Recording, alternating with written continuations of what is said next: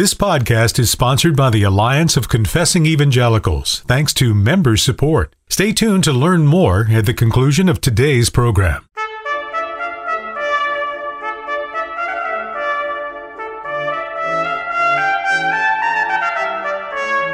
This is Theology on the Go, a brief interview about an eternal truth. What we're saying in the hypostatic union is that the Son, in his infinite fullness of being and as an infinite person, supplies the who-ness to a finite nature.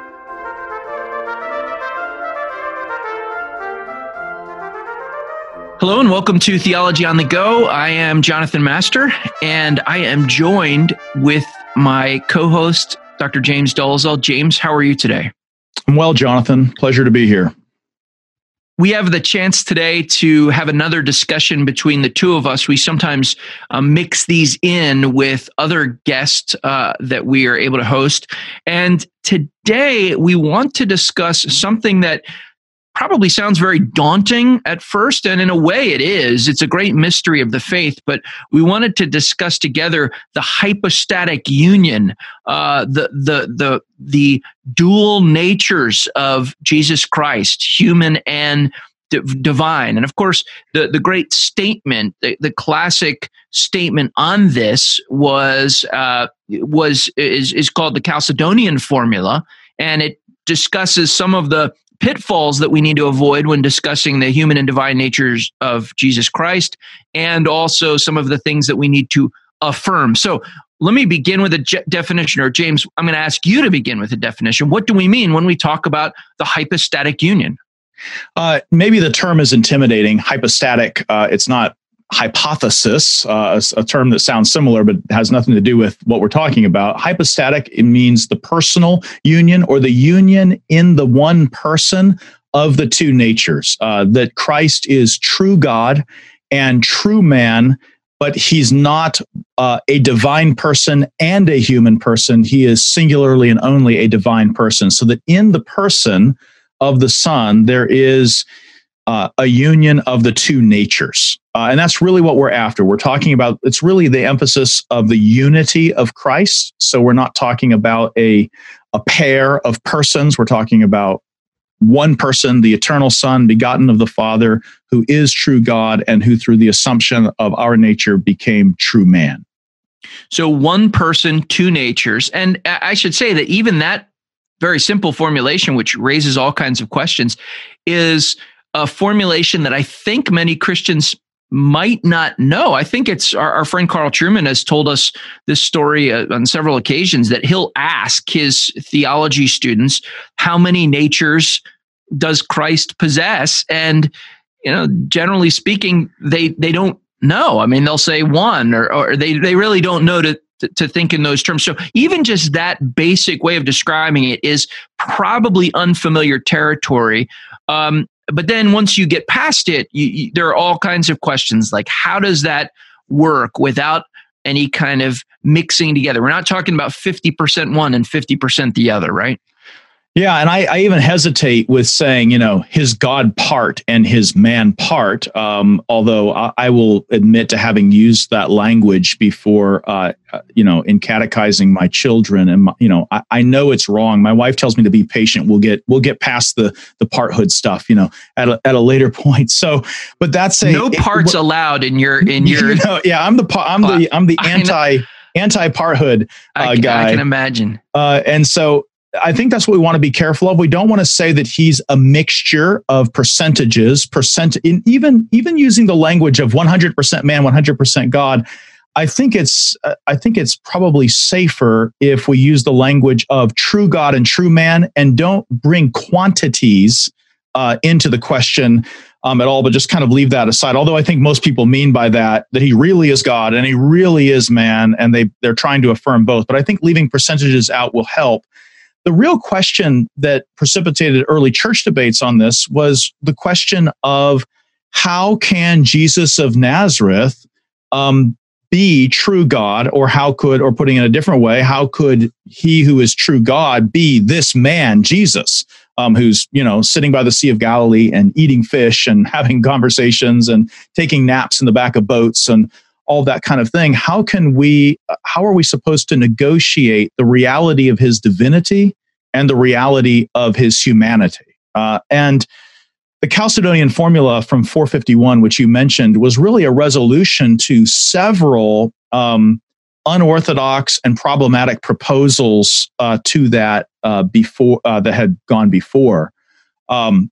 And the hypostatic union was really the church's resolution, not dissolving the mystery. In fact, in a certain sense, enshrining the mystery, enshrining the strangeness of this union as that which must be believed, and avoiding sort of over easy explanations. And so I think we should talk about some of those, because I think, and the one you just mentioned, maybe there's one nature is probably the one that I think is more prevalent today. But one explanation was what was called the Homo Assumptus view, which is just that God the Son or God himself adopted a man, Homo, Jesus of Nazareth, son of Mary, adopted a man for some particular messianic purpose. The concern with this, though, was that, there's a difference between a man and a human nature. I can talk about Jonathan's humanity, and then I can talk about Jonathan the man.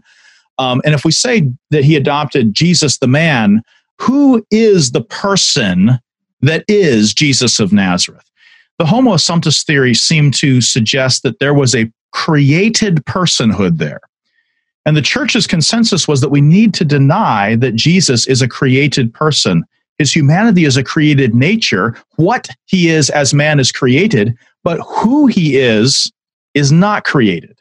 And that distinction led the church to reject the kind of adoptionism of, I'm just going to adopt this man, Jesus, for a special purpose. Who he is none other than the eternal Son of God, even though as man, what he is true man, rational soul and body derived from Mary. Now, when you get to the Chalcedonian formula, in addition to denying a number of things and affirming that we're talking about a person who is truly God and truly man, when you get to the heart of the Chalcedonian formula and it describes for us the nature of the hypostatic union, it says it resorts to this negative language, what it's not. It's without confusion, without change, without division, without separation. And that's a very significant feature of the statement in my mind, because when it comes to the mystery, it's important to say what it isn't, to put in these guardrails. But there's a certain sense in which they can't quite say how it does work. It's two natures, one person. Right. But how is that union sort of put together, as it were? Let me say something to the first, third, and fourth of those. Unconfusedly, or without confusion, is the first one. So that what we're talking about in the hypostatic union is not a blending of the two natures. This is not a mixing in of divinity with humanity. So we're not, if I can put it this way, in a strict and metaphysical sense, we're not divinizing the humanity. We're not humanizing the divinity. The problem with mixing the natures is that you end up with a third thing. So that it's not really true man or true God, but really it's a kind of third, I don't even know how to say it, really fast, God-man thing or something. Yeah, but like I actually think when you get to what we were talking about earlier about people thinking that he's one nature, one person, that's probably what they're thinking. They're thinking there's this nature that's a one-off, that's a kind of blend of human and divine, and that's what Jesus is. I wonder if there are at least remnants of that sometimes in the way that we talk about Christ's operations as man. And when it's like when we read text, and I don't know, you and I haven't really discussed these in depth, so maybe we don't even see these the same way. But sometimes when we read a text like there are Jesus's religious gainsayers there critiquing him and whispering over in a corner, and then it says that Jesus knew what was in their hearts or something like that. And then we automatically say, well, of course he did. He was God. Or if Jesus resists the temptation of the devil, we say, well, of course he did. He's God. And I wonder if at the operational level, there isn't a sort of maybe a mild unwitting mixing of the natures so that we attribute certain things he does in his human nature to his divine nature, and we almost begin to, what the creed calls confuse, we begin to kind of mix some divinity in to really fortify that humanity for the particularly difficult task that he has. It's like a superpower. And I don't think that's explicitly intending monophysitism, the one nature doctrine, as opposed to two natures, but I think that it kind of implicitly suggests it, and we need to be very careful not to imply that. The third one, I'm going to hold on to the unchangeably for a second. The third one was indivisibly and inseparably. Really, that's with concern to the divine person. What we're saying is that there's not one being over here that is the man and another being over here that is God, and then they're in some kind of corporate collaborative unity of camaraderie, in order to achieve salvation. They aren't separable. Sometimes I get to ask this question by students. Is Jesus still human now that he's in heaven? Does he retain his true humanity, or is his humanity just a kind of 33-year-old vehicle that he drives until redemption is accomplished, and then he ascends to the right hand of the Father and he dispenses with his humanity? What we're saying is that from the moment of incarnation, from the assumption of the human nature on, there is an inseparable and indivisible, though distinct, relationship of these two natures, so that Christ is even now in heaven, true God and true man. So hypostatic union is a permanent reality, not just a historical temporal reality for Christ's earthly career. But the distinction is important, not just because the Bible tells us that both things are true, that he's truly God and truly man, but it's also important because when we get into discussions of the suffering of Jesus Christ, those distinctions become helpful for us in rightly stating what's happening there. This was a big question in the early church, went under the name theopaschitism, which is the idea of, can God suffer? And the universal witness of the early church was God cannot suffer. He's without passions. And yet we Christians celebrate Passion Week, and we remember the passions of the Christ. And in fact, we've invested our hope of eternal salvation in his suffering unto death. And the hypostatic union enables us to say both things without putting our tongue in our cheek. It enables us to say, as true God, in so much as he is God, he does not undergo passion. In so much as he is true man, he feels acutely that suffering, even to the point of death. And by not mixing the natures, by keeping them unmixed, I can say, with regard to the question of who died on the cross, I can say the eternal Son of God died on the cross in terms of who he is, the Word of God incarnate. If you ask in virtue of what he died, I will say not in virtue of his divine nature, but only in virtue of that passible, mortal nature that he derived from the Virgin as second Adam. So the hypostatic union enables us to negotiate theologically some of that biblical language in a way that does justice to the language and doesn't compromise other aspects of the Scripture's witness about the divine nature. So division and distinction, we're separating those out. We're saying he is without division in his person, and yet it is appropriate and biblical and theologically sound and necessary, really, to make a distinction between his divine nature and his human nature. And I'll just give you a bumper sticker saying for this. Every separation requires a distinction, but not every distinction requires a separation. If we can hold on to, and I think we tend to use those interchangeably, distinct and separate. And so you'll even find this in some theologians where they'll talk about, well, they're separate, but what they don't mean separate. They mean distinct. Because of the hypostatic union, we are emphatically denying the separability or separateness of the two natures. But that does not in any way soften the absolute distinction between divinity and humanity in the person of the Son. The person is the locus of the union. That the term I ignored that you mentioned, but we should talk about is I was about to come back to this because I wanted to hear why you are putting this last and why you wanted to deal with it not in the order in which it appears in the Chalcedonian formula. And then I have a follow-up question, but that's the one I want to hear the answer to now. Okay, it's the question of unchangeably. John 1:14 says the Word, who up in John 1:1-3 is identified as God and the creator of all things. And then John 1:14 says the Word became flesh.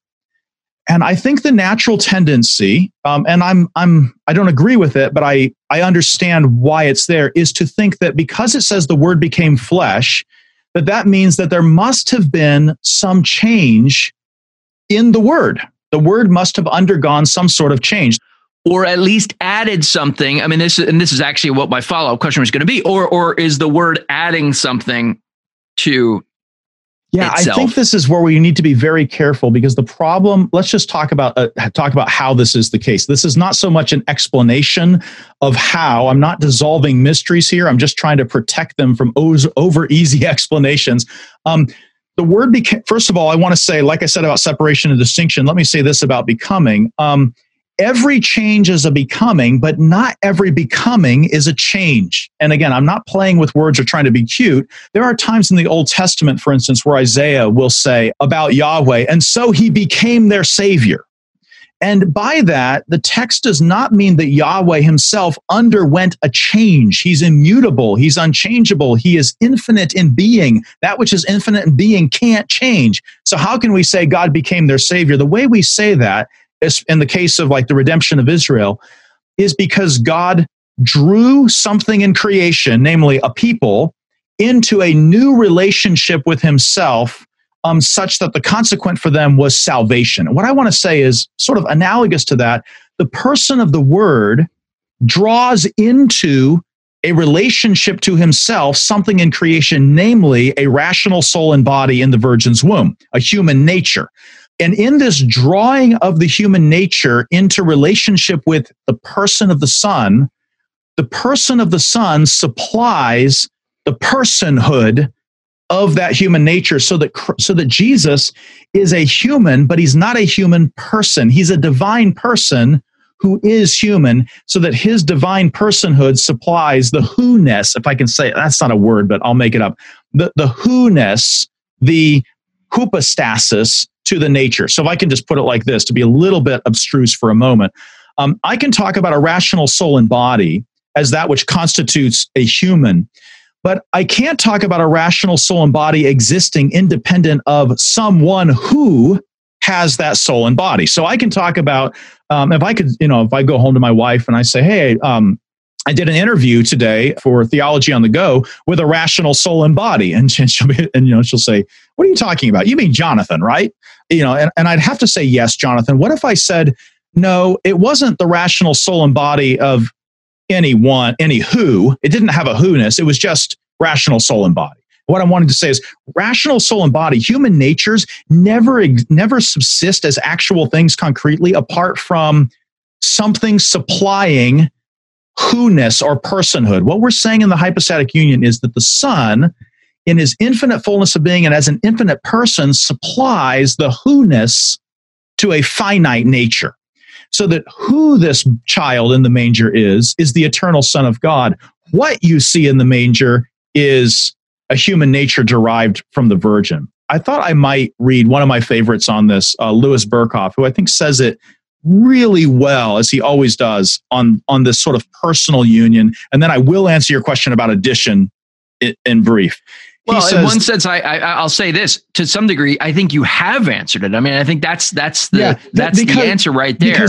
Well, let me say it like this, back to Israel. Being savior to Israel doesn't add something to Yahweh, but it does add a relationship to Yahweh to the people. Do you get what I'm after? And so that because of that new relationship that the people have received from Yahweh, we can say of Yahweh, so he became their savior. But that becoming does not mean he mutated into saviorhood or changed into saviorhood or even added saviorhood to himself as divine being, if for no other reason infinite beings can't add to themselves. But I'll come to your question. This is what Berkhoff says. There's one person in the mediator, and that person is the unchangeable, and he emphasizes that, the unchangeable Son of God. We need to be very careful of saying, I've read one theologian who says, we have to admit that when it says the Word became flesh, there had to be some kind of change that the Word underwent in that statement. What I love about Berkhoff is he just emphatically refuses to go that route. He says, in the incarnation, he did not change into a human person, nor did he adopt a human person. He simply assumed a human nature, which did not develop into any independent personality. That is to say, Jesus of Nazareth is not a human person. He's a human being who is a divine person. Back to Berkhoff. But this is the statement.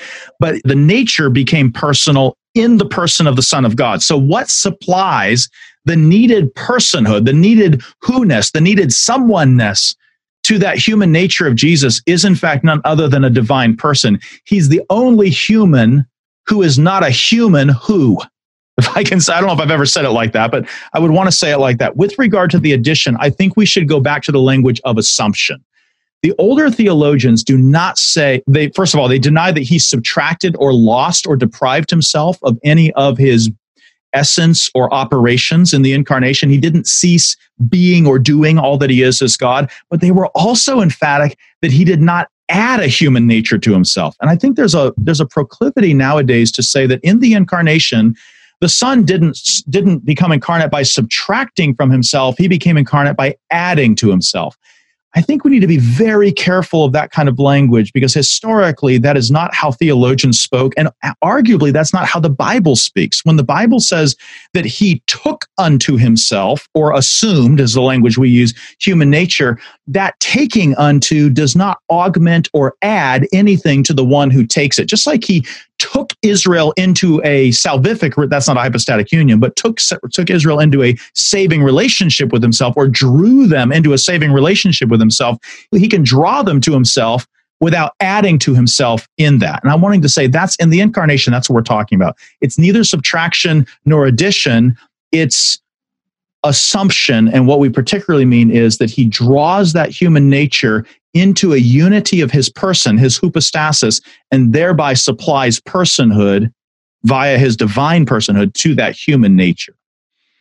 We'll have to end on that note. As our listeners can no doubt tell, terminology is highly significant in keeping us from error on this topic and in really explaining it in the way that the Bible explains it. But at the end of the day, we are also dealing with a great mystery here. So we kind of bump up against sometimes even the limits of our language. James, always good to talk with you. Let's do it again soon. Absolutely. Well, thank you for listening to Theology on the Go. If you know someone who might benefit from either this episode or other episodes, please pass along the program. We love getting new listeners. We love hearing from you. If you're able to rate and review our podcast, that helps us as well. It helps spread the word. And if you're able to donate, you can do that at alliancenet.org. There's a donate button, or placefortruth.org. Also, there's a donate button there. And please feel free, if you have suggestions, to send them to us, because we value your input and want to serve you as well as we can. Thank you for listening to Theology on the Go today, a brief interview about an eternal truth.